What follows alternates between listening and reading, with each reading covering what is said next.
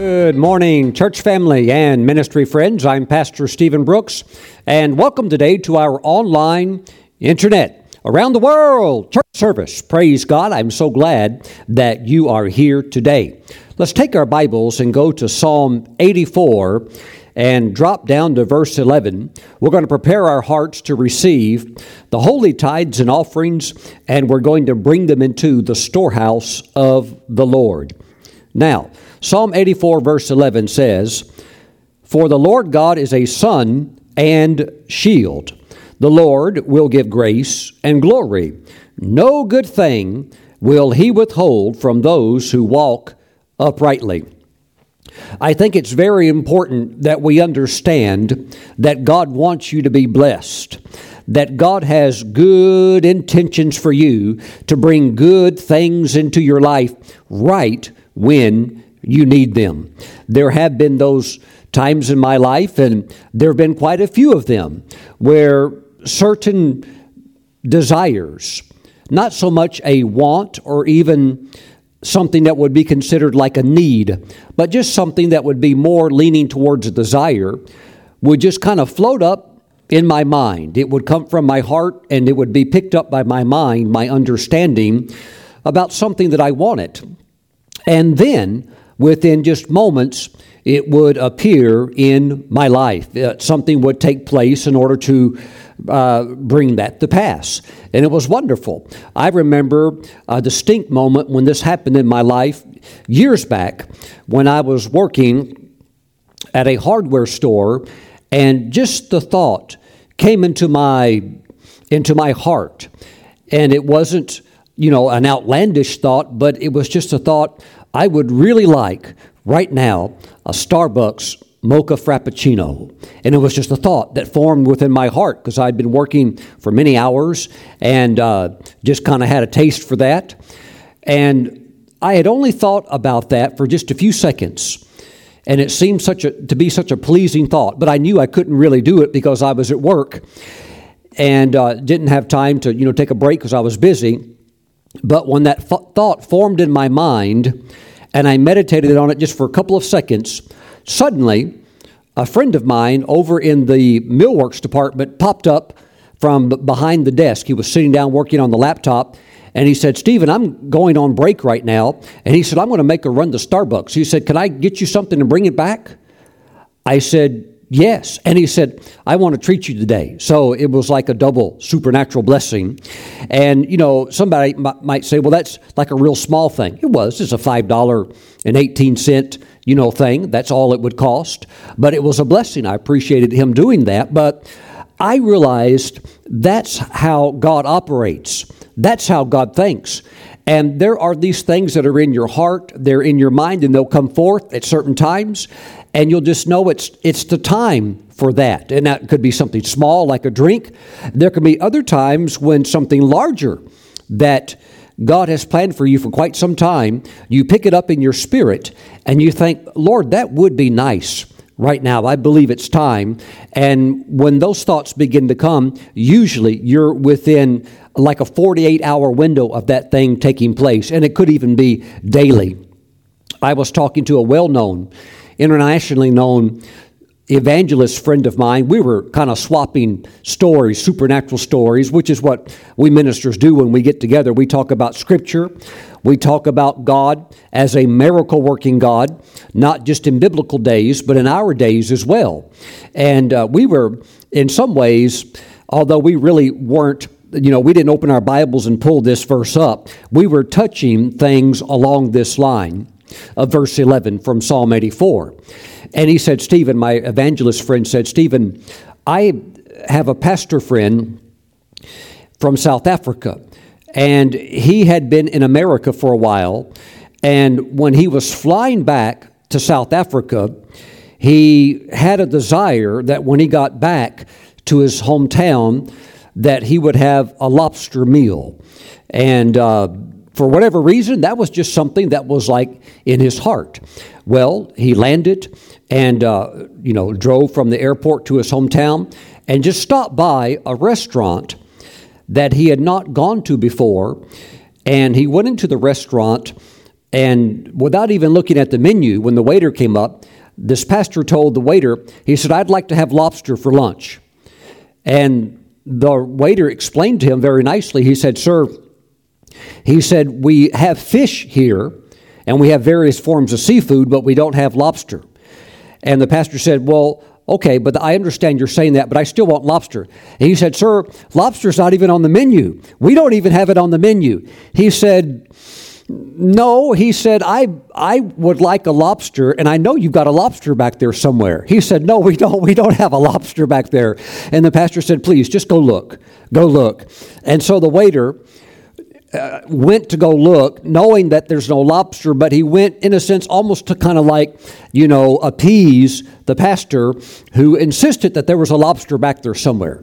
The waiter goes back there and just kind of like walks around the chef's kitchen and was going to make a loop and then just come back and tell him there's no lobster. And when he was doing that, a local fisherman came in through the back door of the restaurant, and he was holding a live lobster. He said, "Hey, I've just caught a lobster, and would you guys like a lobster?" And the chef saw that. The chef couldn't believe it, and the waiter couldn't believe it. And the chef said, "Yeah, we've got a guy out there right now that wants a lobster." So the waiter goes out there and says, "Hey, somebody just brought a lobster in." And the pastor goes, "Yes, that's my lobster. Go ahead and prepare it, and I'm ready to eat it." But you may think, "Well, that's pretty wild, Pastor Stephen. That's not even a kosher thing, That's okay. The thing is, my friends, is that God's very serious when he says, "No good thing will he withhold from those who walk uprightly." Now, you need to walk uprightly. You need to serve the Lord. You need to live for God. And you need to be a tither, praise God. You need to follow the commandments of the Scriptures so that you have a good conscience before the Lord. Because we're told in Malachi chapter 3 that the tithe, which is 10% of all money that comes into your life. Listen, let me speak to the Americans just for a moment. Many of you are getting those stimulus checks. Praise God. What's the first thing you should do? You should praise the Lord, and you should take out the tithe. Hallelujah. And you should send the tithe off into the storehouse so that the remainder part of that blessing is truly blessed by the Lord. Praise God.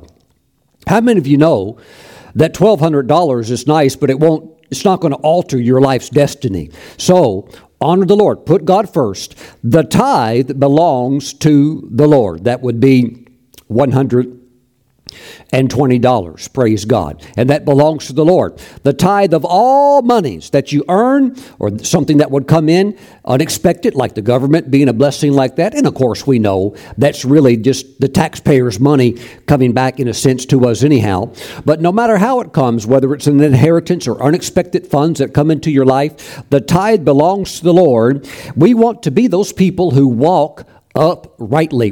When we see things in the Word of God, if our lives are not lined up with that, we want to make the correction and get our lives in agreement with the Word of God. And by the way, the tithe carries over into the New Testament. We see clearly in the book of Hebrews, in the New Covenant, chapter 7, that Jesus today in heaven is still receiving the tithe. Praise the Lord. Now again, no good thing will he withhold from those who walk uprightly. These good things can be these small things so often during the course of a day or a week that just give that extra spice and joy in your life, that gives those extra blessings. And it can be these other things that can be larger, perhaps something that you've been believing God for. He's not withholding it. He's not keeping it back. God wants you to receive it. That's the way He is. He has a giving nature. For God so loved the world that He gave His one and only Son. Praise God. So He is the ultimate and the greatest giver. No good thing will He withhold from those who walk uprightly. So let's walk in the principles of God's Word. You know what? When you follow biblical principles, you'll find that you will begin to move away from this thing of praying about money. Now, God does money miracles. But let me say this. when you work biblical principles, those principles begin to produce in your life. When you are a tither, when you sow financial seed, when you honor the Lord with your finances, and when you follow biblical laws of getting out of debt and staying out of debt, when you work these principles, I'm not saying that debt is a sin. I'm saying that there is a better way, because we know from Scripture that the borrower is a servant that can be translated as a slave to who? To the lender. So it's better to be free so that we can do the work of the Lord without being chained. So when you begin to work these principles, God will begin to move you into freedom, and you'll find that you have to pray very little, maybe even none, about money. Why? The principles are producing. The principles are producing miracle results. It's really supernatural results in your life. And you will see that those good things, they just start coming into your life. They start coming into your life. But this is for the believer, the child of God, that is really applying the principles of God to their life very, very seriously. Praise God. Well, and then when I say seriously, I don't mean that you can't have fun. God wants you to have joy. But what I'm saying is that you're very diligent. You're very careful to do what Moses, through the Holy Spirit, instructed Joshua to do in the book of Joshua, chapter 1, verse 8, to be very diligent concerning all the commandments of the Lord, to observe them carefully. In other words, to dig into them, find out what they are. Don't violate them. Don't break them. Don't try to, go a different route or a different path. Stick with God's way, and it will produce beautiful blessings in your life, and you'll see that no good thing will He withhold from those who walk uprightly. And I know that would be you. You are a person who is endeavoring to walk uprightly. You know, I realized when I was a believer that when I was raised in church, while the various pastors that I sat under, they loved the Lord greatly, when it came to the area of finances, they did teach some things that were not biblical. Now, they taught what they taught very sincerely, but they were sincerely wrong. And they taught such things as God doesn't want you to have much. And now, of course, if you don't have much, you can't give much. And if you don't have much, you can't support the gospel. And if you can't support the gospel, then we can't send out missionaries. We can't publish books. We can't purchase airtime on television. We are limited in what we can do. So, like an onion, I had to peel off the wrong layers. And then I had to build myself up with the correct layers of God's Word, with correct scriptures that were the true plan of God. Hallelujah. And when you do that, you'll see that God's not withholding. God wants to bless you. He wants you to walk uprightly and do it His way.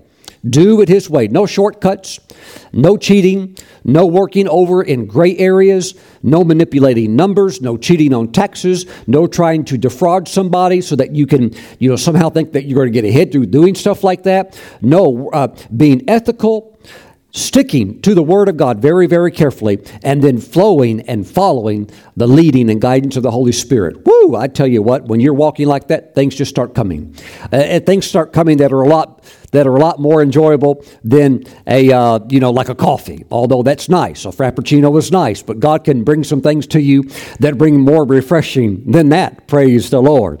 No good thing will He withhold from those who walk uprightly. Now, as you honor the Lord today, with your tithe and with your offerings, bring them joyfully into the storehouse of the Lord, knowing that God's going to bless you abundantly and that you are going to be blessed to be a blessing. You're going to be a champion kingdom financier. You're going to have such an overflow that you're going to be able to pour liberally with a joyful heart into the work of the kingdom. God's raising you up for financial greatness. Receive it in Jesus' name and shout, I receive. Woo! Praise God. Now, for those of you that are mailing in your tithes and offerings, please send them to Stephen Brooks International, P.O. Box 717, Moravian Falls, North Carolina. Our zip code here is 28654.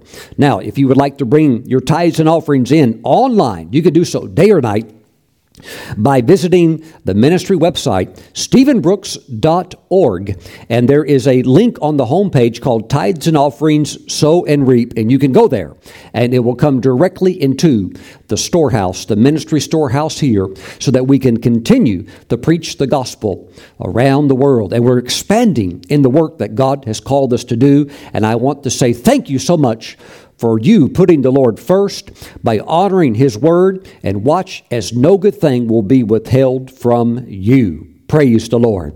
Heavenly Father, bless the finances of your people.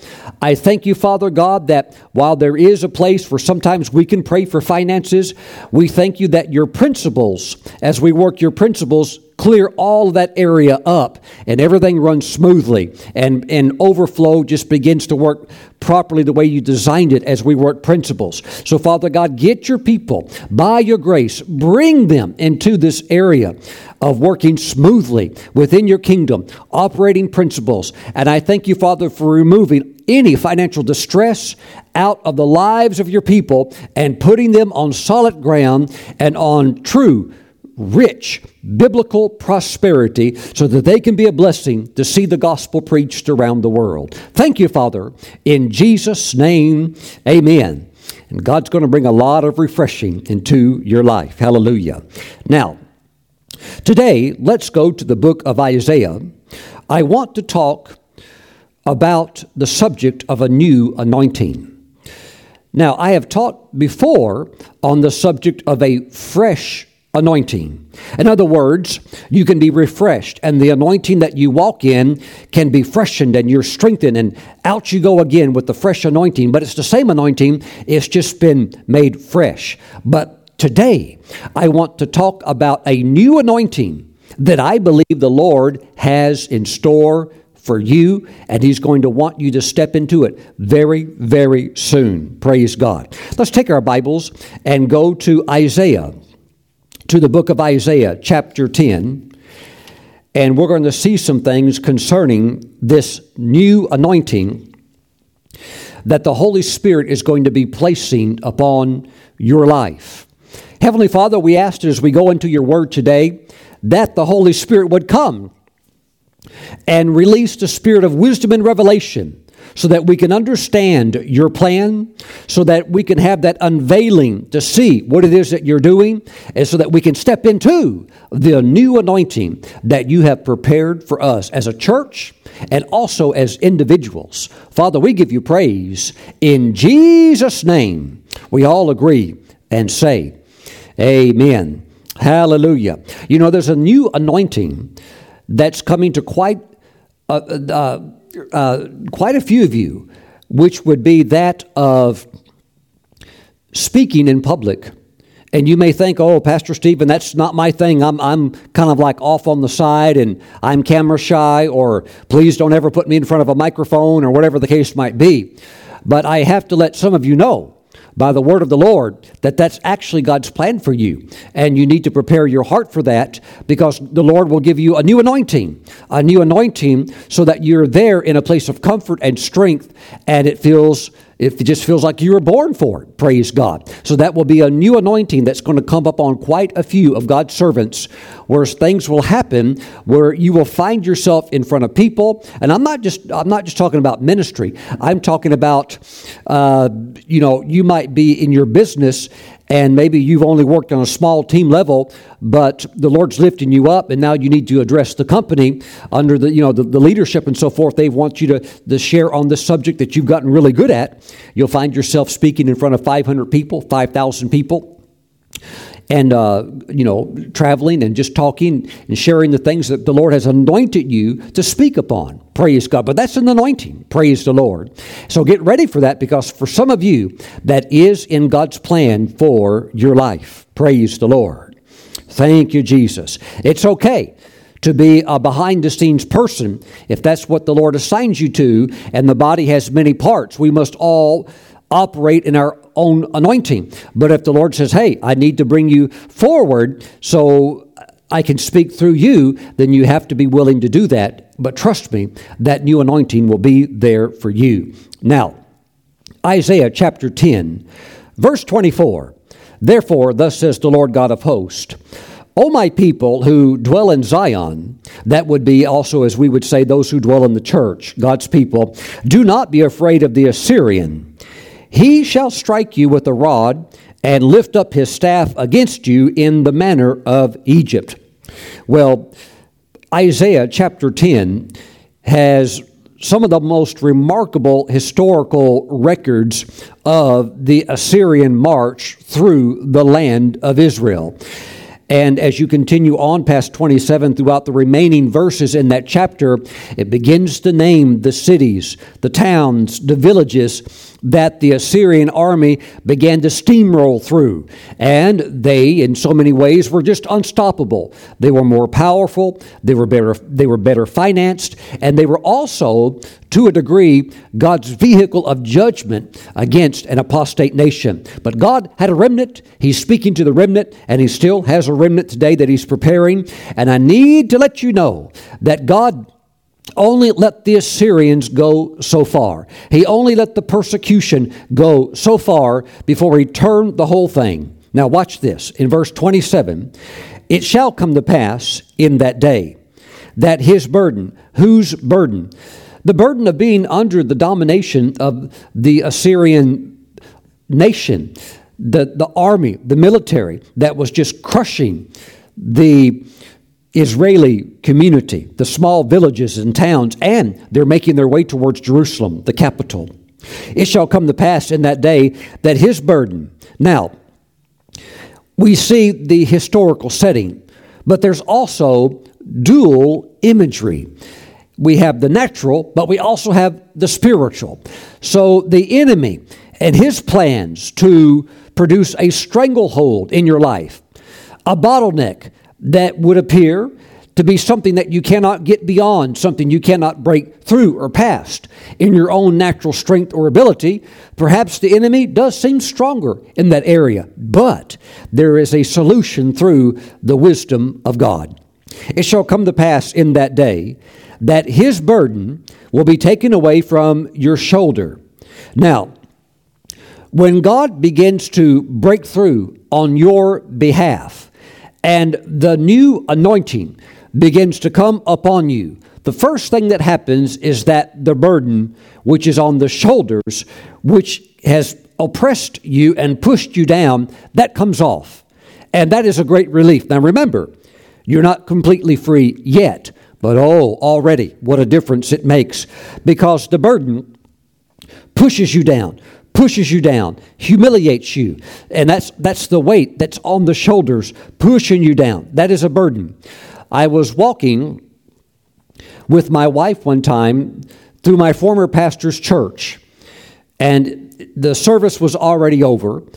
Kelly and I were making our way. I can't even remember where we were going. It was a very large, building. And we're walking down a long hallway. And one of the ladies in the church, who was one of the prayer intercessors, was completely bent over through some type of spinal disease that she had. And she could not straighten herself up. She was bent over literally like an angle, just like that. Not even like that, literally just like that. And the only way she could look up was turn her head, very uncomfortably turn her head and look up. And at that time, she was in her young 30s. And the anointing suddenly came on me. And I just reached over and put my hand on her back. And the anointing of the Holy Spirit was all over me. And I said, in the name of Jesus, stand up. And the anointing of the Lord went right through me. It went right into her back, and she stood up, and she goes, oh! And she was made whole from that moment on. She was able to walk around, and the devil never was able to put it back on her because she had a lot of knowledge of the Word. All she needed was one touch of that anointing, and God's power touched her. Now, that was not something I was planning on. Kelly and I were just walking somewhere, but the anointing came. And when the anointing came, it brings God's healing power. And there's many different anointings, not just an anointing for healing. There are many, many different anointings. And I believe that you are going to step into a new anointing that God has designated for you. Not just a fresh anointing of that which you already have, but something brand new. It shall come to pass in that day that His burden will be taken away from your shoulder. That's a great start. Get rid of the burden. Praise God. Now here's the big one though. And his yoke from your neck. See, even if the burden is gone and you can stand up and you can look around and say, hey, I feel better. All that weight's off of me. But if that yoke is still around your neck, what does that mean? It means you're still enslaved. It means you're still chained. It means truly you're not yet free the way God wants you to be. We must be people of God who refuse to settle with partial blessing. We must be people of God who refuse just to live with half the blessing or half of the deliverance or half of the testimony. Pastor Stephen, I'm here to testify in church today that the burden has been taken off my shoulders. Praise God. Everybody shout with me. Praise God. That's good, brother. Hey, what's that thing around your neck? Oh, well, I didn't. I'll be back next week to testify about that. Well, look, we need to have a complete testimony. Hallelujah. We'll rejoice. Well, we will rejoice that the burden is gone, but we need the full enchilada. Praise God. We cannot be complacent in our faith. We cannot be timid in our faith and just say, well, that's a lot better than what we had before. Let's just camp here. No, you can't do that. You've got to keep going until you get to the top of the mountain, the top of Mount Zion. Well, Pastor Stephen, my denomination, we just camped way down here, and this is where we're comfortable. And look, if you camp there too, I'm not telling you to leave that, but I'm saying if you camp there in that theology, in that roof that they would try to put over you, if you camp there, you'll stay there. And you will not be able to go higher. And God wants you to go higher. Praise God. Now, if God wants you to stay there and you're happy there, that's good. But in your own faith, in your own walk, regardless of what your denomination might say, you need to keep on going with the Lord. Thank you, Lord Jesus. Hallelujah. I'm not talking about going on into something that's unbiblical, but I just know many beloved brothers and sisters, they are in various denominations that in many ways are just dead. There's nothing going on at all, and the church is very happy that there's nothing going on. They're very happy that everything is just comfy and cozy, and it's like the cloud of glory moved 200 years ago, and they were just like, well, that's okay, Lord, go ahead and move on somewhere else. We're just fine and happy here. Well, my friends, if you find yourself in a place like that, you, in your own life, you need to begin to move with God. Hallelujah. Because you want all that God has for you. You need to keep climbing up the mountain. Keep climbing up the mountain until you get to the very top. And you'll know when you're there. You will know that when you're in the fullness of what God has for you. Here's what I want to do today to encourage you. And this is what the Holy Spirit was showing me about the new anointing that God has for you. You're going to have to do some things in the natural that may be a little bit uncomfortable. Not impossible, but it may be a little bit, different. Because there is a big wave of God's glory that's coming. And those of us that are prophetic, that are standing on the beach, we see it coming. And here's what's going on. Those that can see the formation of this wave, they've already gotten on their surfboards, and we're actually already paddling out towards it. But this is true in the realm of surfers.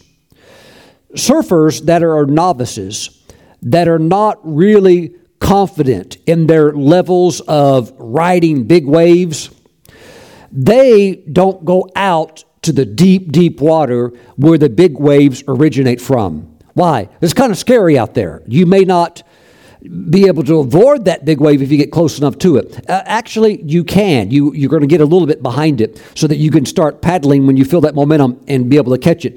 But a lot of those that don't know what the pros know, they'll play in the area where the waves will break, and they'll just out of that reach of that break area. But it's also kind of a very rough area where you're going to catch all that white water and, all of that friction that's going to come from the wave crashing.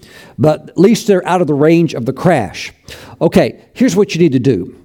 You need to be able to anticipate in your spirit and prophetically see what's coming, because there's a major move of God that is going to be coming. And right now, not when you hear about it, right now, you need to, in the spirit, start getting on your surfboard and start paddling out towards it. Whoo, praise God, so that you can catch it when it starts to form and begins to build. And you can tell when it's about to happen, and the pros know that ride those gigantic waves, you just get right behind it, and then when it starts to form, you start paddling as fast as you can.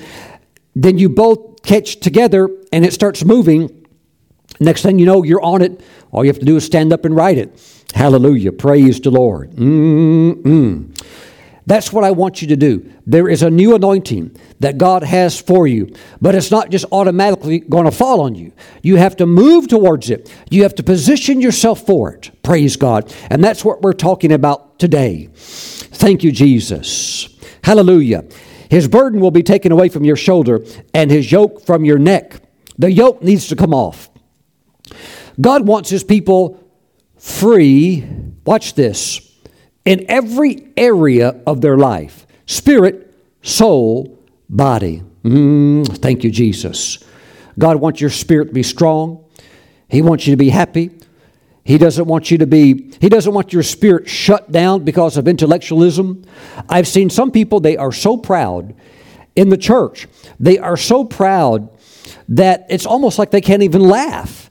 And you could tell the funniest jokes, and they sit there with their most rigid looks, like they're robotic or something like that. And even the Bible says laughter does good like a medicine. But you have some, they wouldn't laugh for anything. My friends, the Holy Spirit wants you to be free so that you can move with him in revival glory. Whew, thank you, Lord Jesus. Hallelujah. Thank you, Lord. He wants you free in every area. He wants you free in your mind, in your brain, in your body. He doesn't want any type of burden or yoke on you in any way. That includes your finances. Hallelujah. He wants every part of you free to serve him. His burden will be taken away from your shoulder and his yoke from your neck. See, God wants you to be able to get on your surfboard spiritually and get out there into the deep water and get ready for what's coming. Thank you, Jesus.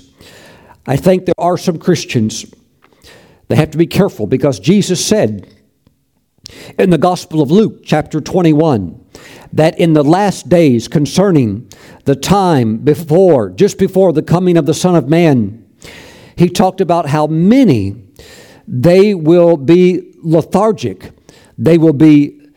It's almost like they're drunk. And I believe there's more meaning to that than just the natural drunkenness or the overindulgence of the things of life, whether it's food, whether it's drink, whether it's movies, whether it's sports, or whether it's these various forms of unending entertainment. Even with the things of the coronavirus, people are encouraged to, just watch movies all day. Sign up for this and sign up for that. Just download movies all day. And just, it's just nonstop entertainment, whether there's a virus or not. It's people, they get themselves so caught up in these things of the world. And Jesus said it will make your heart heavy. It is very, very dangerous because if your heart gets heavy, you get consumed with all of these things of life. And Jesus called it the cares of life. And you have to be careful because what will happen is you're not aware of what's going on. You get so involved in the flow of the world, and anybody can go with that flow. Look, you can be a dead fish, and you can just get carried right on down the stream. You don't even have to swim. The river will just take you right on down the current. But to go upstream, to go up against the current, you have to be alive, and you need to be aware. You need to know what's going on. Thank you, Lord Jesus. Praise God. Because Jesus is going to come when we least expect it. In the natural, when it looks like everything is just moving on, that's when he's going to come. I know that there are many voices that speak on eschatology. And I love eschatology. I love end-time events. I feel in some ways that I have a pretty good insight on some of these things concerning maybe what we could call the sequence or the steps or the way it's going to unfold in the end times. But I still believe that there are things yet that have not been opened, scrolls that have not been opened concerning these sequences of the way it's actually going to happen. Praise God. You have some ministers, they're very much convinced in their understanding, in their minds, that the catching up of the saints will take place before the tribulation. And they're called pre-trib. And then you have mid-trib, those that think there will be a catching up perhaps right in the middle of the Great Tribulation. Because after all, really, the first 3.5 years in some ways aren't that bad. Yes, you'll have an Antichrist on the scene, but the wrath, all the bad stuff, doesn't even really happen until the latter 3.5 years. So there are some that teach from their perspective that the catching up will be right around the middle. But then you have others, I guess they're more militant in their ideas. Maybe they're preppers. Maybe they've got guns and ammo and combat boots stored away. I don't know. Maybe they've got piles of food stored up. They believe there will be a catching up of the saints, but they are considered to be post-trib. So you have pre, mid, and post, whatever it is. But I believe what Jesus said in Matthew chapter 25, verse 13, that no man knows the day or the hour. That's the whole thing. You just have to be ready. You have to be walking with God. You have to be moving with the Spirit of God. Hallelujah. Thank you, Lord Jesus. And so the focus really, while we love eschatology, and while we see a virus break out that captures the world's attention, and while we see the elites, the global elites with all of their money saying, hey, we need to get everybody to get a stamp, to get a digital ID. Hey, we can put it underneath your skin. We can put it on your hand or on your forehead, and we can put all of your data in there, all of your banking information. We'll make it very easy for you so that you never get this disease or sickness again. And you see major flashes of the one world system really ready to go online. I mean, the technology is there, and they really want it so bad. One world religion, one world economic system, and those things will happen. Those things will come forth. But my friends, the focus, while we love eschatology, and we are told to read the book of Revelation because there's a blessing for anybody who reads it, even if you don't understand it all, and there's going to be a lot you probably won't understand because it takes time to decode all of that, because so much of it is what we would call Old Testament apocalyptic type language, just being repeated by John, the Jewish writer.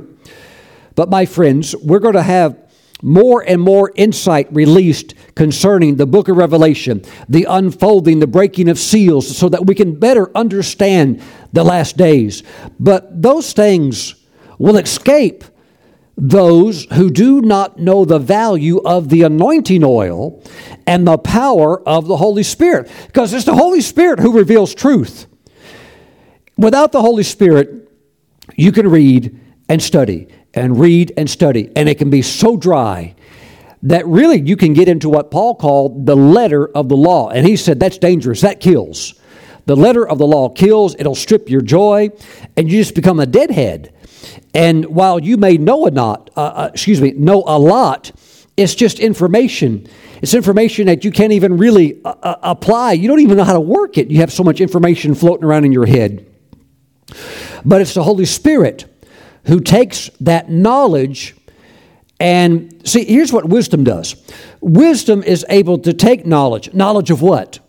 The Encyclopedia Britannica? No. Knowledge of National Geographic? No. Knowledge of the Word. Wisdom is able to take the knowledge of the Word and to apply the Word to your life, to the circumstances that need to be addressed, to the challenges or the issues or the troubles that you face, applying the wisdom, applying the knowledge to your life. That's the wisdom of God. That's what wisdom is. It's applying the knowledge of God's Word to your life. Thank you, Jesus. But you need the Holy Spirit to be able to do that, or else things get dry really, really quick. And that's how people go into captivity. Because they got away from the Lord. They got away from keeping the commandments, yes, but they got away from that relationship, that close walk with God where the oil is flowing. It's very, very important that we stay close to the Lord. Remember, Jesus again, another parable about the last days in the Gospel of Matthew chapter 25, talked about the 10 virgins. And they're all virgins, all 10 of them. But 5 are wise, 5 are foolish. Well, why were the 5 foolish? They didn't have enough oil, and they ran out. But the 5 that were wise understood the value and the importance of the Holy Spirit. Woo, praise God.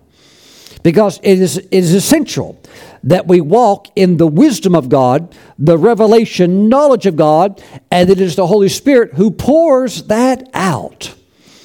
Thank you. Thank you, Jesus, who illuminates the Scriptures and leads us in the path, the brilliant, illuminated path that we are to go in. Hallelujah. Praise God. I'm here today to proclaim your liberation through the power of not just the Word, but through the power of the anointed Word, anointed by the Holy Spirit, and it is that Word, it is that instruction that sets you free. Praise the Lord. It shall come to pass in that day that his burden will be taken away from your shoulder, and his yoke from your neck, and the yoke will be destroyed because of the anointing oil.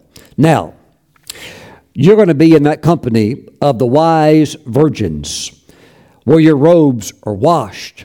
There's no wrinkles. They're clean. There's no spots. There's nothing on your garment of pollution. You are spiritually clean, washed with the blood of Christ, walking in the overcoming power of the Word and the Spirit of God.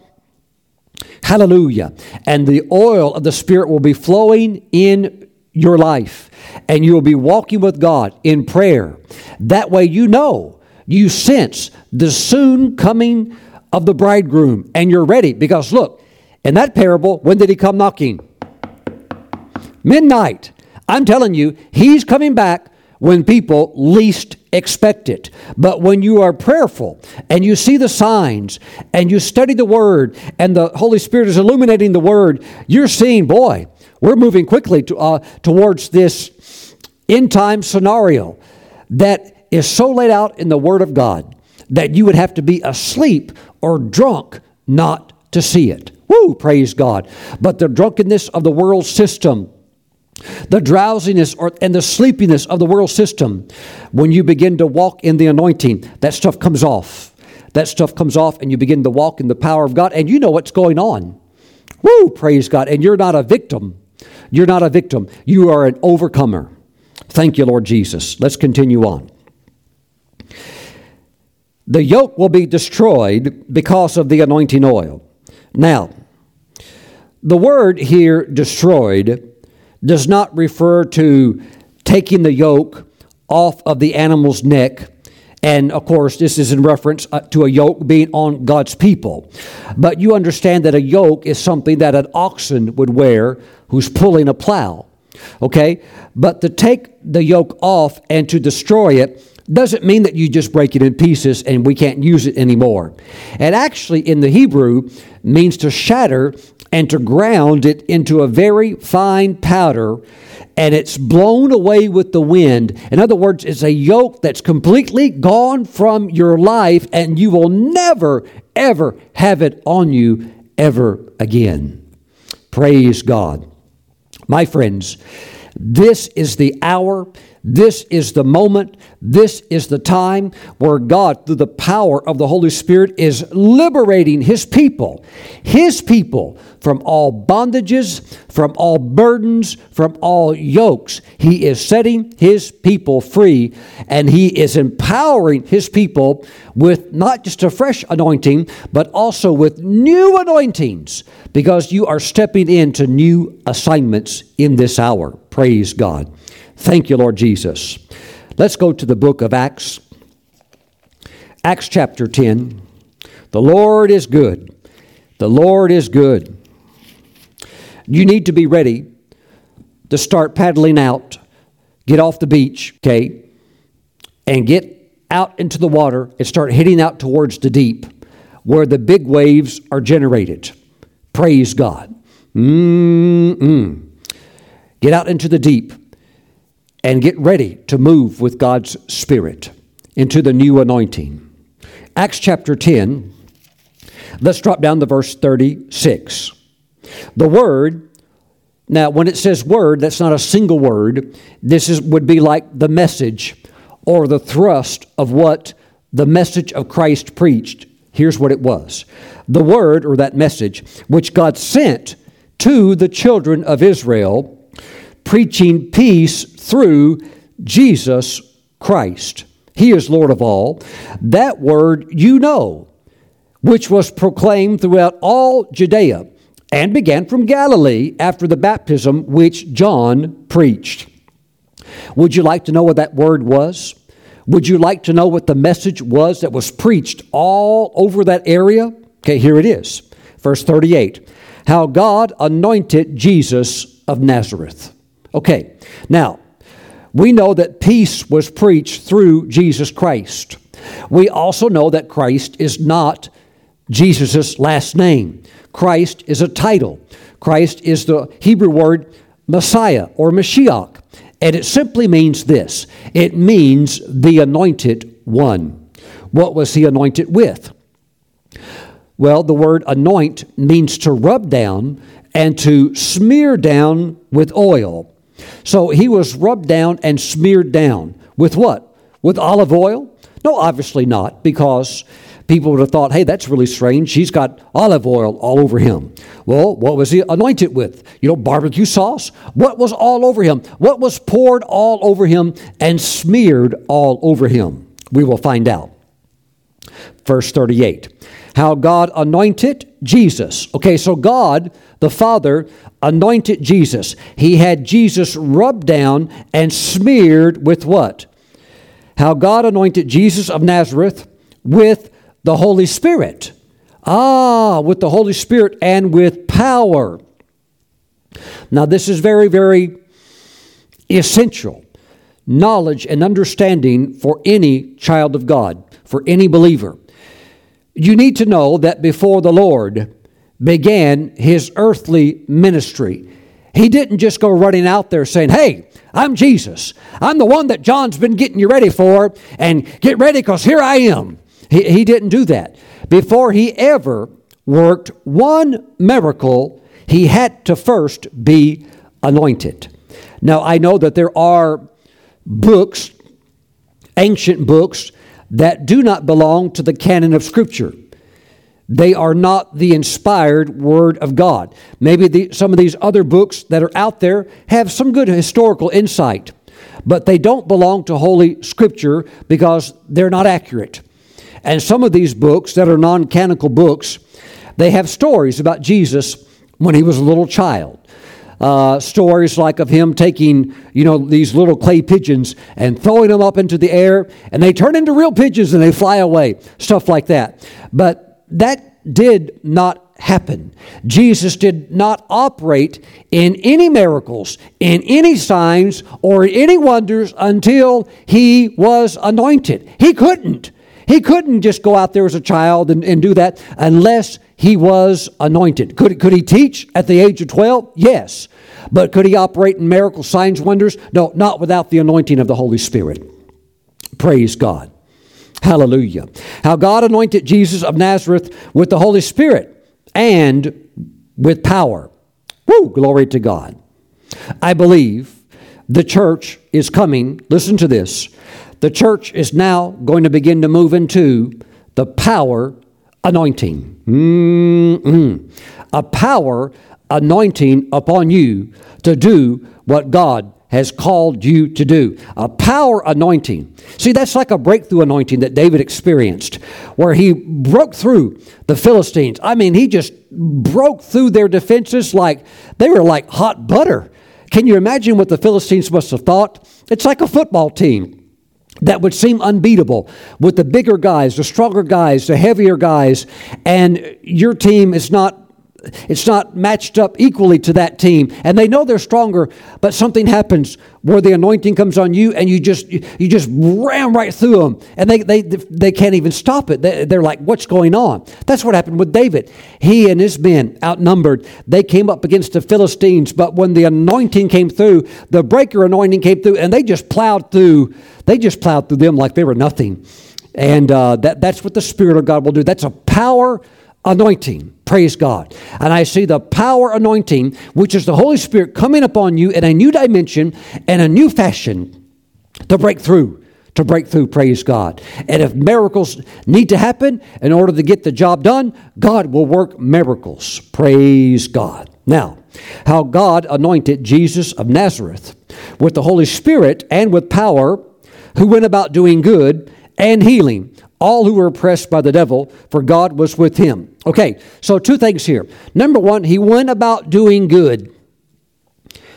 Jesus told us the story about, about the Good Samaritan. He told us the story about the Good Samaritan. Did you ever notice that the Good Samaritan had to be empowered financially to do what he did?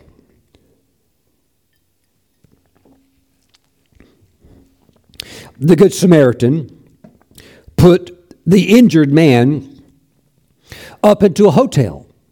And he told the manager, the general manager of the hotel, hey, look, as long as this guy's here, however long it takes for him to get healed up, he's pretty messed up. He can hardly walk. He's all busted up, broken up. But look, we got him all bandaged up. Just let him stay here until he gets healed up, and I'll pay for the entire bill. Now, ask yourself, could you do that?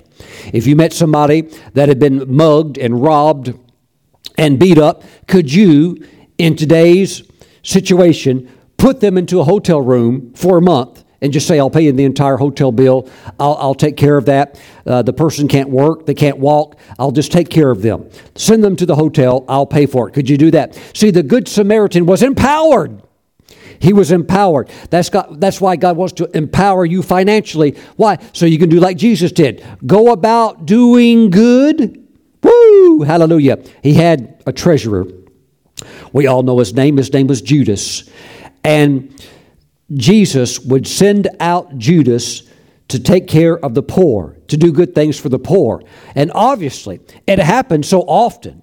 He was sending Judas out so often to be a blessing financially and help those who couldn't help themselves, to the degree that on the night that Judas left the table to go betray Jesus, some of the others thought, well, maybe he's just going out to, give to the poor. Well, why would they think that? Because obviously Jesus was going about doing good on a very, very consistent basis, and I believe, listen to me, I believe that you will touch that new anointing where you can do the same thing.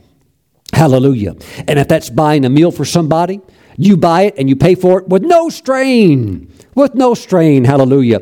If that means putting somebody up in a hotel for 3 days or for 13 days, you're able to do that. You are blessed. You are empowered. Hallelujah. Now, look at this.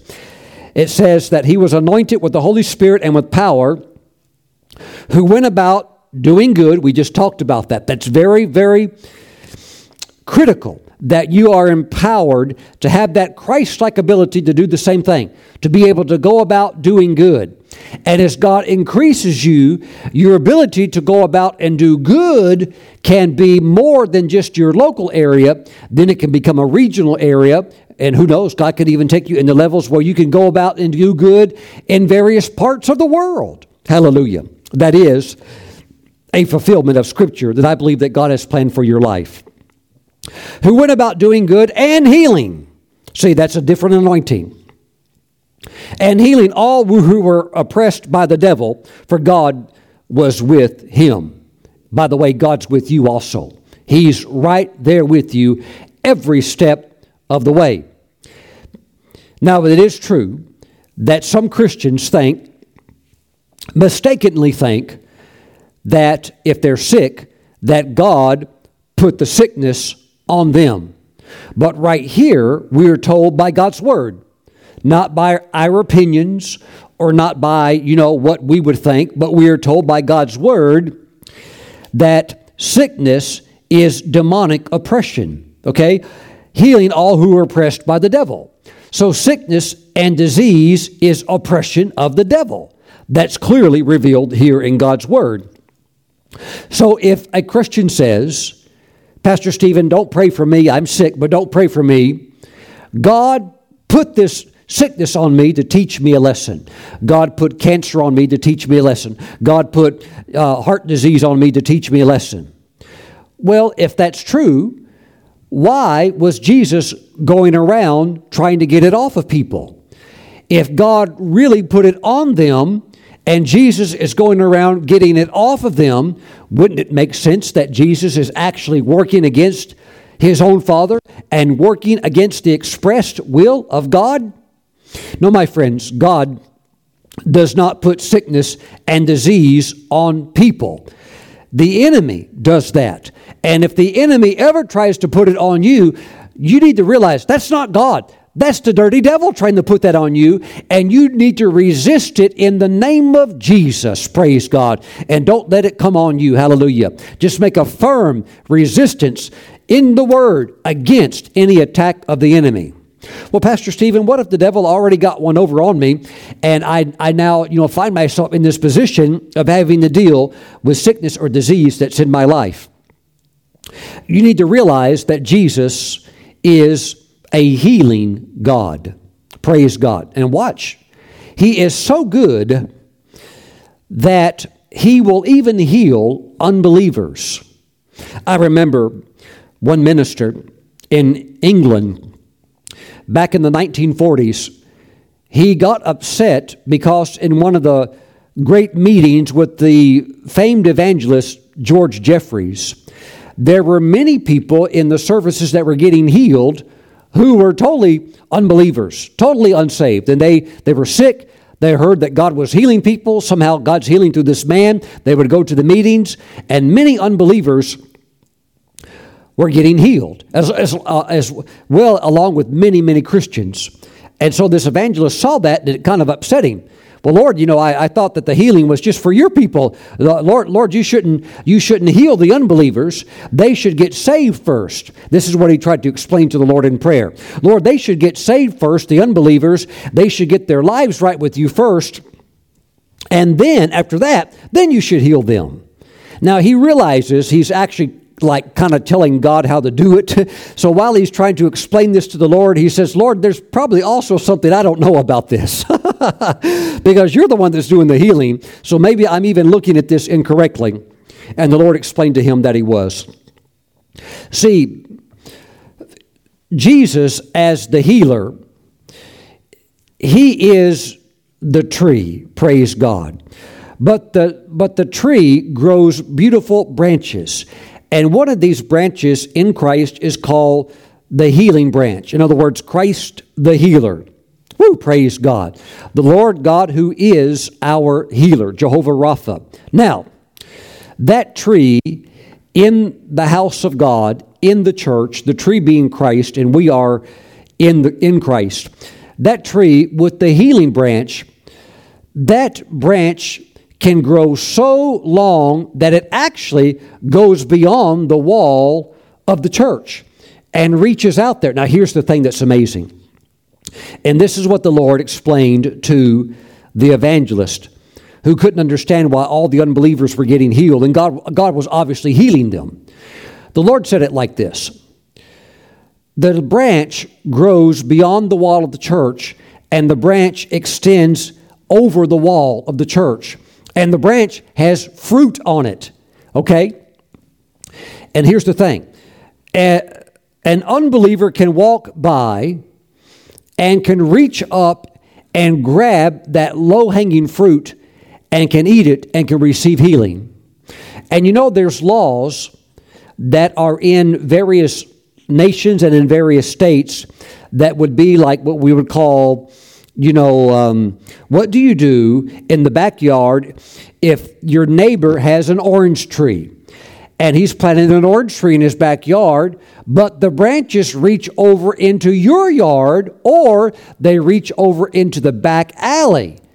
Oh, now if those branches reach over there, whose fruit do they belong to? Well, while the tree belongs where it's planted, the tree rightfully and legally belongs in the soil of the landowner, of the homeowner, but the branches that extend beyond his walls, that would go into the alley or into your yard, if you're the neighbor, you legally can reach up and eat that fruit. Now that branch, which belongs to that tree, belongs to the neighbor. But you, without any penalty, fully being okay with the law, can reach up and take a piece of that fruit and eat it. You can take as much as you want, because if it's over in your area, you have access to it. And that's the way Jesus works with his healing power and his healing anointing. Healing is for you. Healing is for God's people. But if you're watching this and you're not even saved, you don't even know Christ is your Lord and Savior, you're just kind of hanging out watching this maybe out of curiosity or something like that, Jesus will heal you too out of his love. And I'll say this, so often when the Lord heals somebody that's not a Christian, it touches their heart.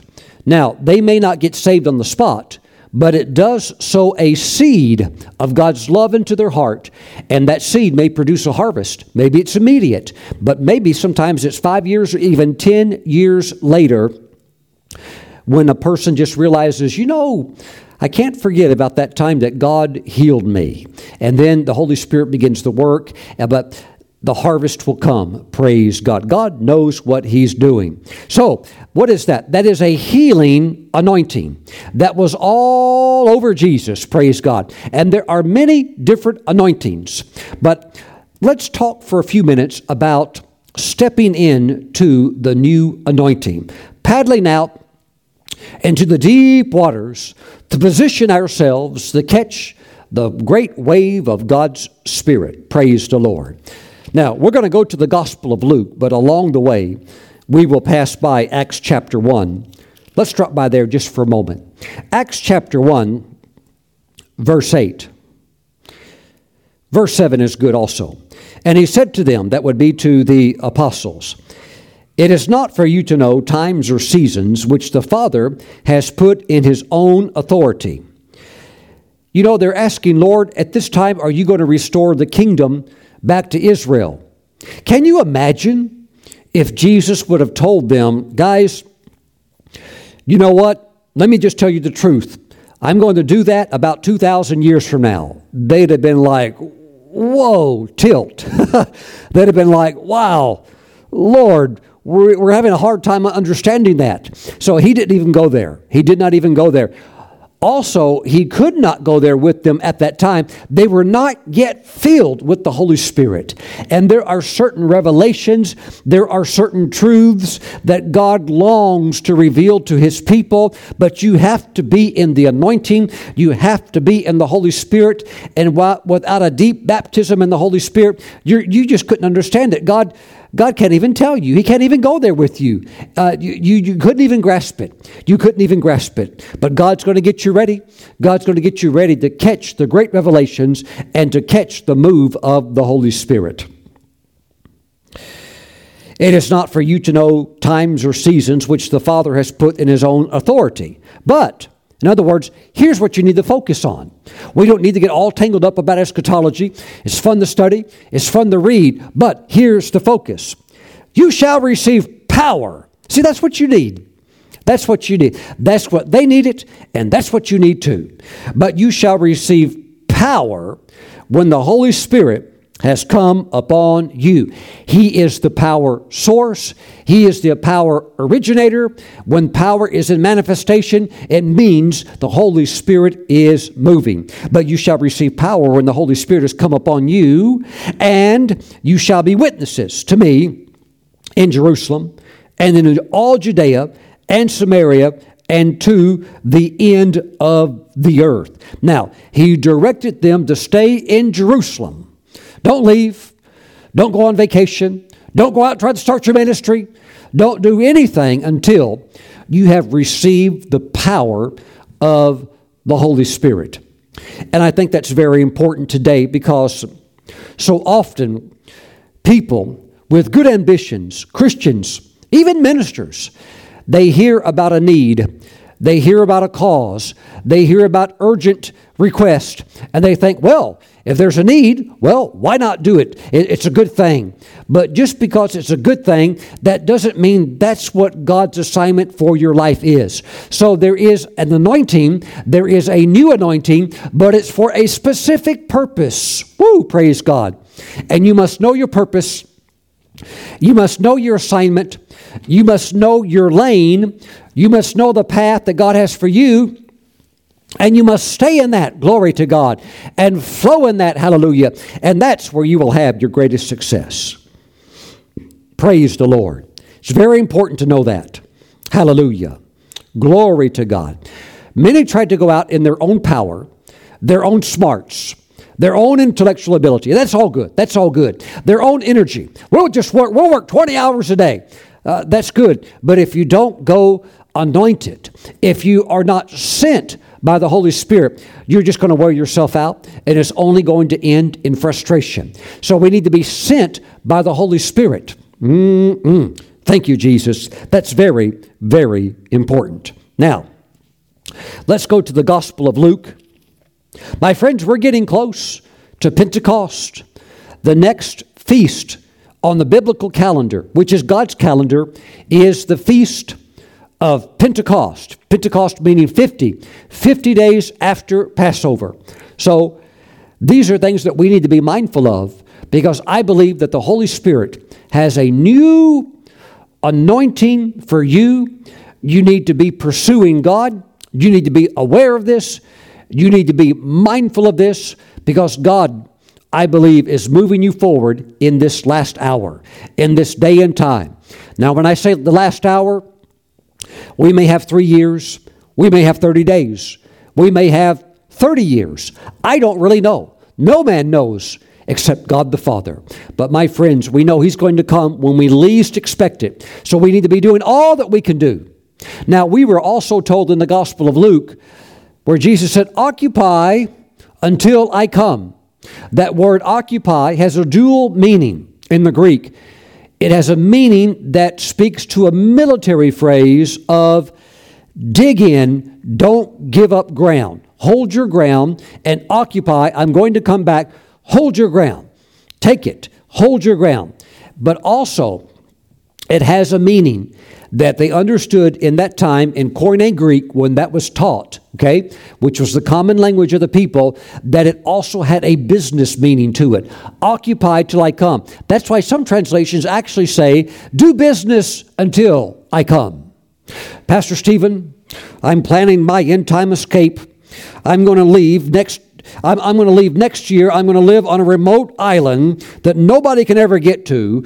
I'm going to have 2,000 pounds of beans and rice, and I'm going to bring a generator and some solar panels, and I'm checking out.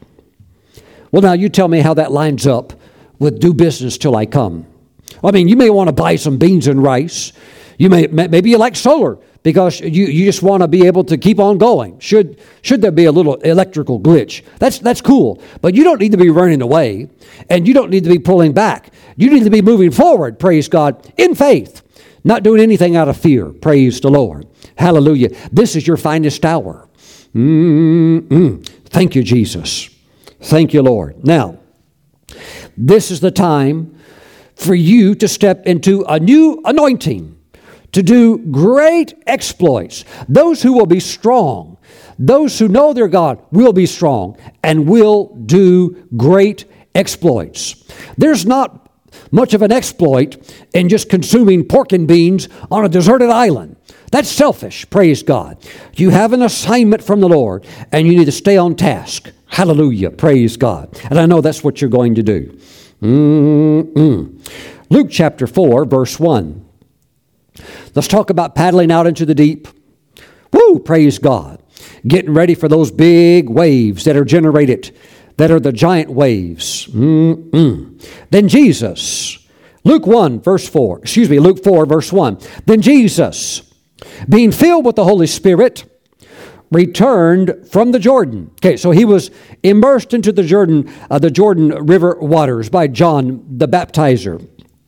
And he comes up, and the Spirit of God came upon Jesus.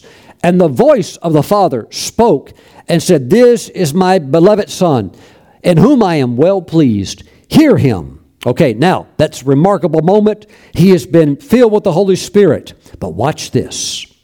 Then Jesus, being filled with the Holy Spirit, returned from the Jordan and was led by the Spirit into the wilderness. Why would the Holy Spirit lead Jesus into the wilderness? Wouldn't it be the time to just send him straight into Jerusalem? Let him start working in miracles.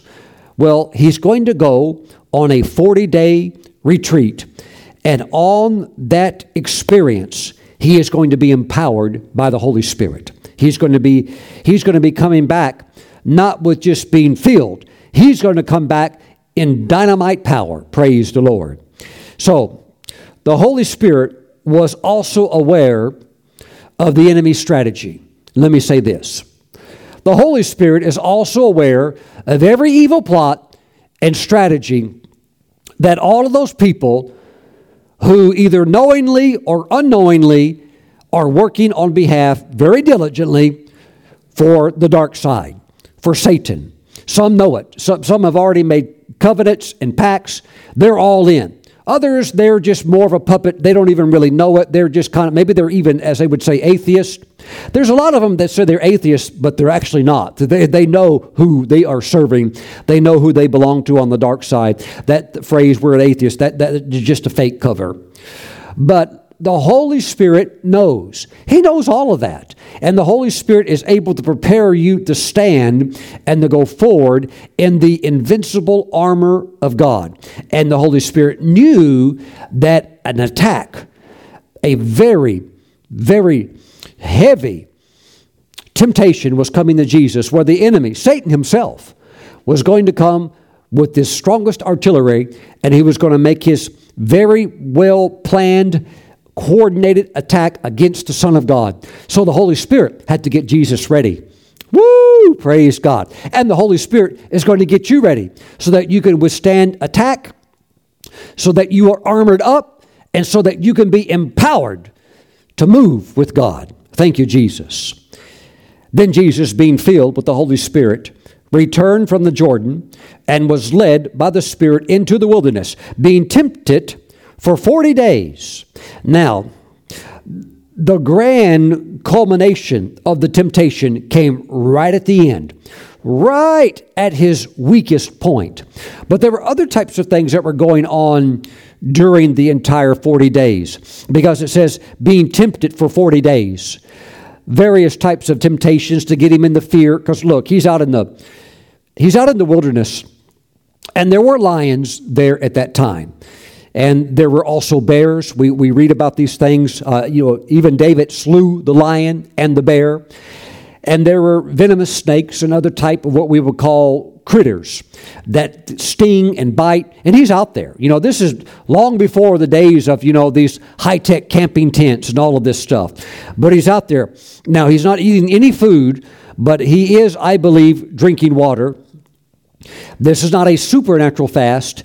This is a natural fast. Now, if he had no water, it would have said that. But he's fasting only from food, and out there in those areas, in those remote wadis and ravines, there are natural spring sources of water, of fresh water, and I'm sure that's where he was just hanging out at, drinking water and praying, spending time with the Father, being tempted for 40 days by the devil. And in those days, he ate nothing. And afterward, when they had ended, he was hungry, and at that lowest, weakest moment, that's when the enemy came. But he's been prepared. He was very weak naturally, but he's very strong spiritually. God's going to get you ready to withstand any temptation. The Holy Spirit is also going to empower you. Get ready for Pentecost 2020. I declare to you that this Pentecost is going to be an encounter unlike anything that you've ever had before, where the fire of God is going to touch you and you're going to have an encounter. Praise God. Now, I want you to take this by faith, believe the prophetic word. Prepare your heart for what God wants to impart into you. You're going to need it for the season and for this new this new work that God is bringing you into, the new anointing. Praise the Lord. Now, verse 13. Now when the devil had ended every temptation, and each one had failed miserably, okay? When the devil had ended every temptation, he departed from him until an opportune time. The devil had to take a break. He was able to take out Adam, but Jesus operating as the second Adam. In other words, he's flesh and blood. He's a real man. Yes, he's God. Yes, he is God. But he has laid down that mighty power, not his deity. He didn't lay that down, but he laid down that power, and he's totally operating as a man, just like me, just like you. Okay, so he is completely reliant upon the Word and he is the Word, but he's also knowledgeable of the Word, and for the Holy Spirit to illuminate those words, and for the Holy Spirit to empower him and to lead him and guide him. Woo! Praise God. Never forget in theology that if Jesus was going to win back what Adam lost, he had to win it back as a man. He can't win it back as God, because if he tried, the devil, who's a legalist, and he knows the letter of the law, the devil would say, hey, you can't do that. That's cheating. If you're going to win it, you have to win it back like Adam lost it. In other words, you have to take it back as a man. So Jesus did it. And his victory has now become our victory, and there's all the power that you need in Christ through the abiding of the Holy Spirit on the inside of you. Now when the devil had ended every temptation, he departed from him until an opportune time. Verse 14. Then Jesus returned in the power. Notice that word was not there before. Then Jesus returned in the power of the Spirit to Galilee, and news of him went out through all the surrounding region. Woo! Praise God. Hallelujah. And after that, his ministry just exploded with growth, and his name went abroad. In other words, he became famous, and people are coming from all over to receive ministry from him. But it all came out of the power encounter with the Holy Spirit. Praise the Lord. I think it's very important to understand that the Apostle Paul prayed that we would know the fellowship of the Holy Spirit, that abiding presence. See, when I was raised in church, nothing was ever said about the Holy Spirit. There was a lot said about the Father. There was a lot said and taught about Jesus.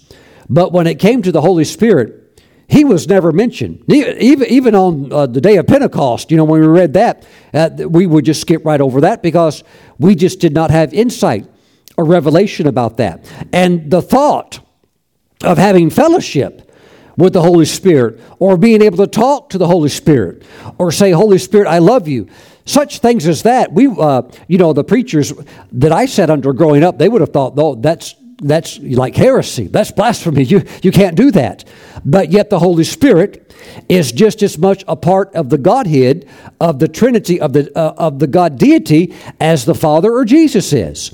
It's the Father, Jesus the Son, and the Holy Spirit. 3 in 1. Praise God. So my friends, there is that fellowship of the Holy Spirit. There is that empowering of the Holy Spirit. And I want you to begin to prepare your hearts for the Pentecost that we're going to be coming into. It's about 42 days away. And just in your own way, begin to seek the Lord. There may be times you might want to do a little fasting, particularly as you get closer to Pentecost, and just keep paddling out there in the deep waters and say, Lord, I'm seeking you. I'm wanting a new anointing. Woo, hallelujah. Lord, let a new anointing of your Spirit come upon me. And you never know what that just might entail, such as when we have a wonderful example here in the book of Acts, chapter 13, verse 1. Now in the church that was at Antioch, there were certain prophets and teachers, but no apostles. No apostles. Look at that. There are prophets and teachers. Now some were just prophets. Others were just teachers. A few were prophets and teachers both, but watch this. Barnabas, Simeon, who was called Niger, Lucius of Cyrene, Manaen, who had been brought up with Herod the Tetrarch, and Saul. As they ministered to the Lord and fasted, the Holy Spirit said, "Now separate to me Barnabas and Saul for the work to which I have called them." Then having fasted and prayed and laid hands on them, they sent them away. Verse 4, so being sent out by the Holy Spirit, they went down to Seleucia. What was that? That was the apostolic commissioning of those men, Barnabas and Paul. Praise God. Now separate to me Barnabas and Saul. And after that, they're sent out by the Holy Spirit. And that was the birthing, the launching, the commissioning of the apostolic ministry. An apostle in the Greek is a word that literally means a sent one, sent by God. And all apostles, while they're how can I say it? They wear many hats. All apostles, nevertheless, still have unique assignments, unique messages, unique anointings, praise God. And I believe that God has a new anointing for you, a new sending for you, praise God. And you still retain and carry everything that God has anointed and blessed you with thus far. But the new is coming. And I believe by the insight of the Holy Spirit, it's coming either on Pentecost or right around it. Some of you are going to catch it before because the fire's going to get so hot, you're actually going to catch it before. But I see visitations coming. I see revelation coming. I see assignments coming. I see releases coming. For some, I see apostolic release to nations coming. And I've already talked to a few prophet friends of mine from around the world who have already got new, brand new, never received before apostolic commissionings to new nations. It's never happened in their life before. They just have got it. So this thing's already going on, but it's going to build until we get to Pentecost, and there's going to be a real release. Praise God. You need to take Pentecost very, very seriously because you're going to get the fire. You're going to get a new anointing, and you're going to need it. For many of you, there will be an unveiling of the thing that you've been praying of going into that. God's going to open it up. You're going to see it, but you're going to need a new anointing to walk into it. Why? It takes power. It takes power. Power that you have not had before. But that power is going to come on you, and when it comes on you, then, and only then, will you get your orders to move into that. You cannot move into a new assignment without marching orders and commissioning from heaven. If you try going on your own, you will not have any results. Or the results will be so poor, it's totally ineffective. You have to go with the Spirit of God. Praise the Lord. Pastor Stephen, I'm excited. Good. You should be. Praise God. Because there will be, just like there was for Barnabas and Paul, there will be new commissionings. Woo!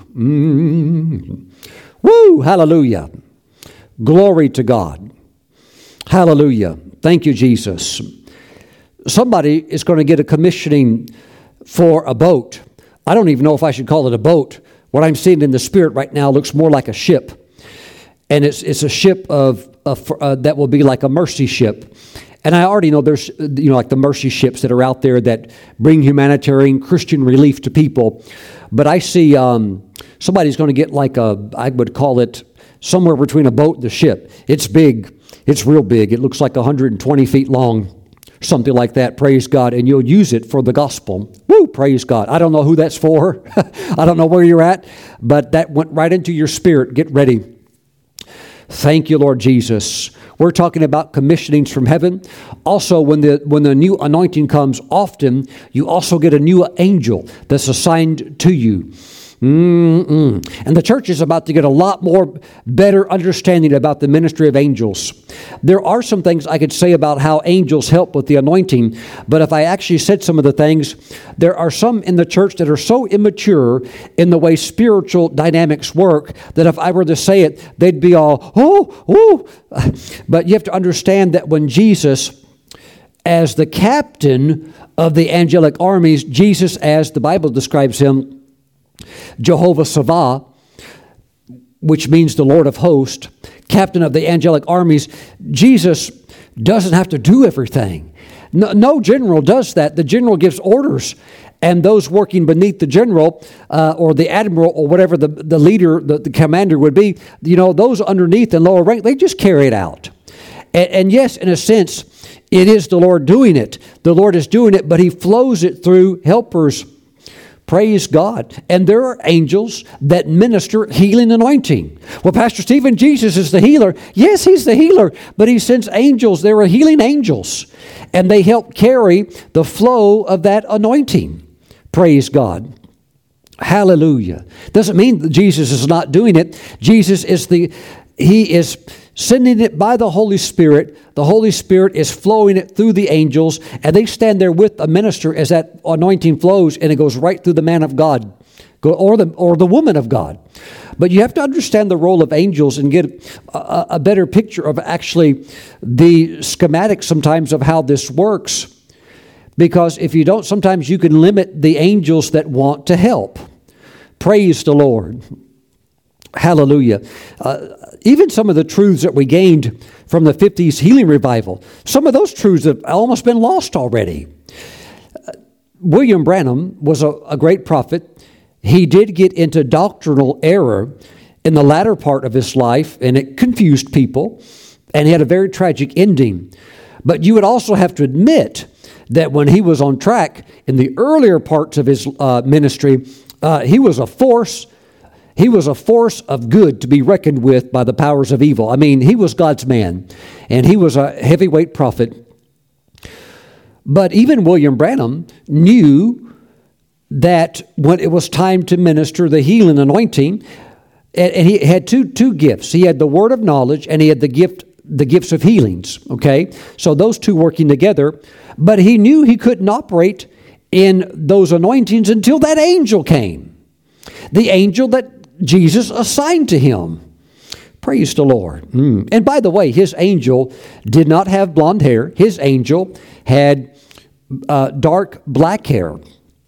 Not all angels have blonde hair. If I'm going to get in trouble for the things I teach on angels, I might as well go throw that one in there too, because that's just some kind of mindset that people have, that all angels have blonde hair, or that they have like white skin. That's not true. They come in different colors, different color hair, different color. I don't know if I'd call it skin, because they don't have skin like we do, because they're spirits. They're not physical, but they come in different colors, different color with their garments and even their appearance. I've seen angels. I saw an angel one time that was completely bronze, face, hands, feet. Praise the Lord. So be open to what the Lord wants to do, because with that new anointing, most likely there is a new angel that will be assigned to your life. Welcome that angel. Praise God. Yes, we worship the Lord only. We know that. That's basic Christianity. That's Christianity 101. We worship God only. We don't worship angels.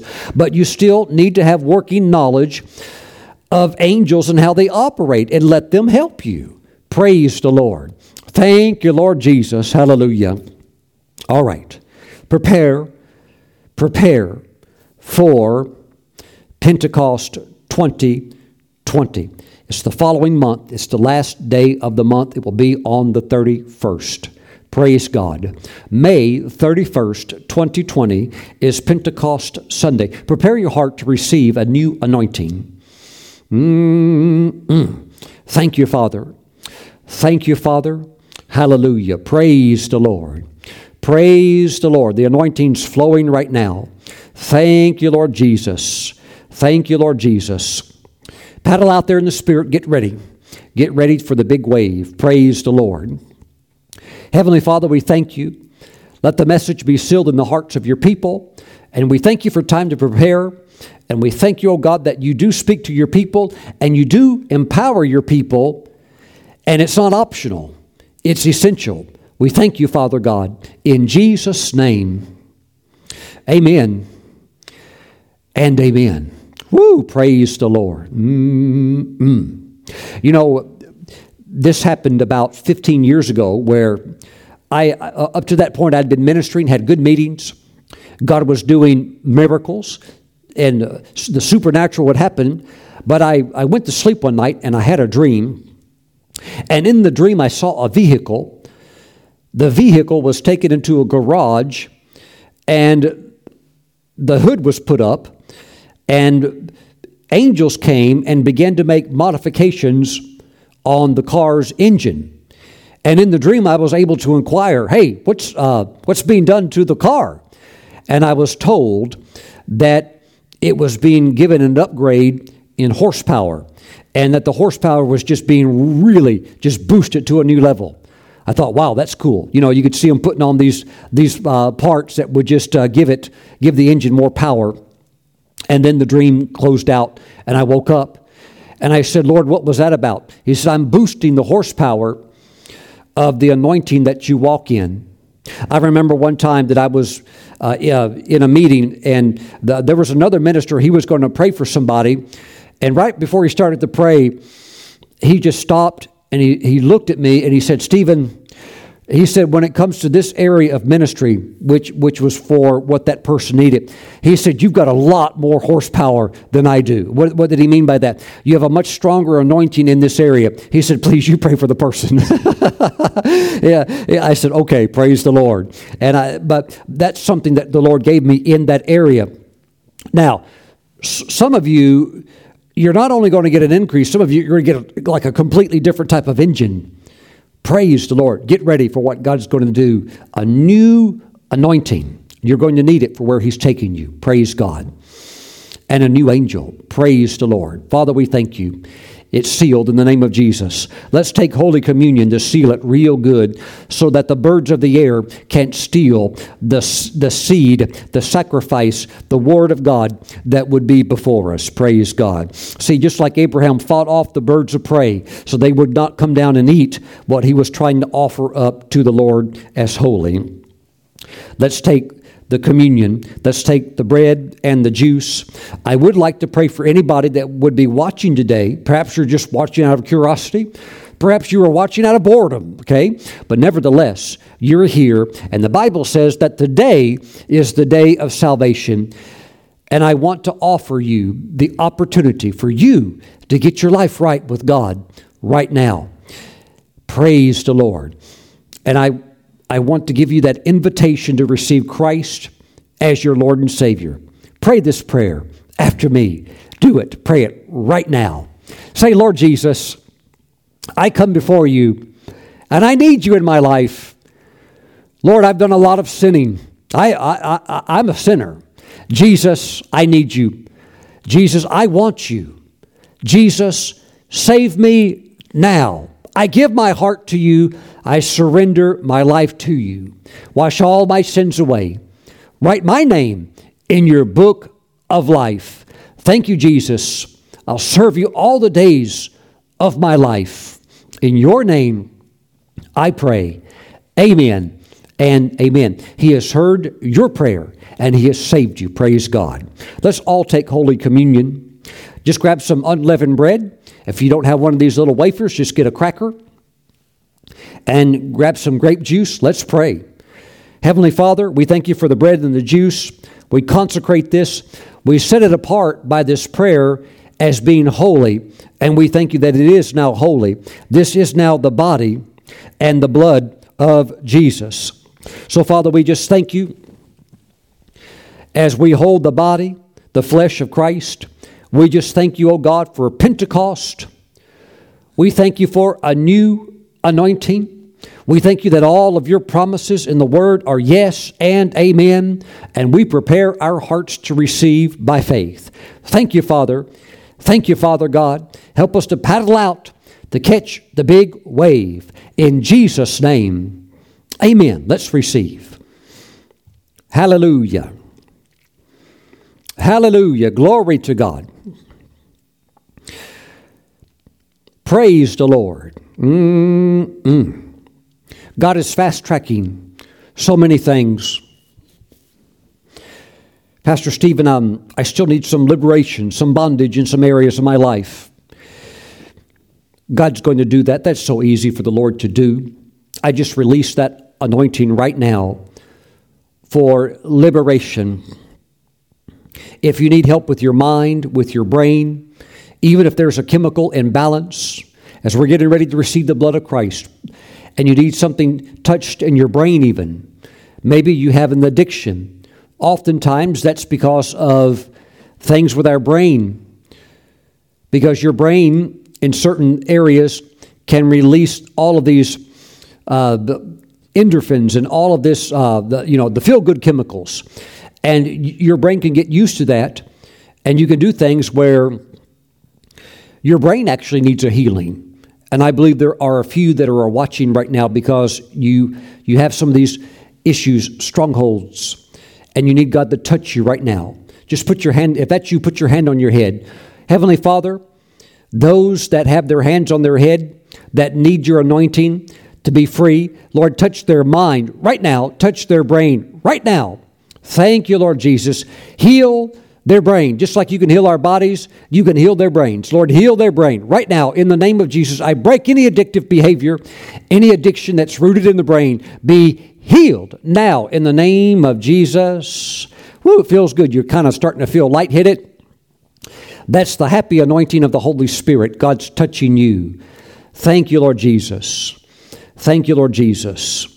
Hallelujah. Praise God. God is bringing complete peace into your life, complete wholeness into your life. Jesus will have a bride that has no spot, that has no bondage. You will be completely free. He's working right now. Father, thank you for the blood of Jesus that washes away all of our sins and removes and cleanses away all unrighteousness and cleanses our conscience and our heart. Father, we give you praise. Thank you for the mighty blood of Jesus that's still mighty and effective today and right now. In Jesus' name we pray. Amen. Let's receive the blood of Christ. Woo! Praise the Lord. Hallelujah. Glory to God. Glory to God. I tell you, we've had a wonderful Passover. God is protecting, preserving, and keeping His people. And now we're getting ready for divine empowerment. Thank you, Lord Jesus. So, my friends, prepare your heart. Let the Holy Spirit lead you and guide you in this preparation of seeking God and drawing after the Lord. And you will find that as you get close to the day of Pentecost, God has a special blessing for you. Thank you for joining me today. I look forward to seeing you back next time. Till then, stay in the anointed word and let the Holy Spirit minister carefully and deeply to you. God bless you. Bye-bye.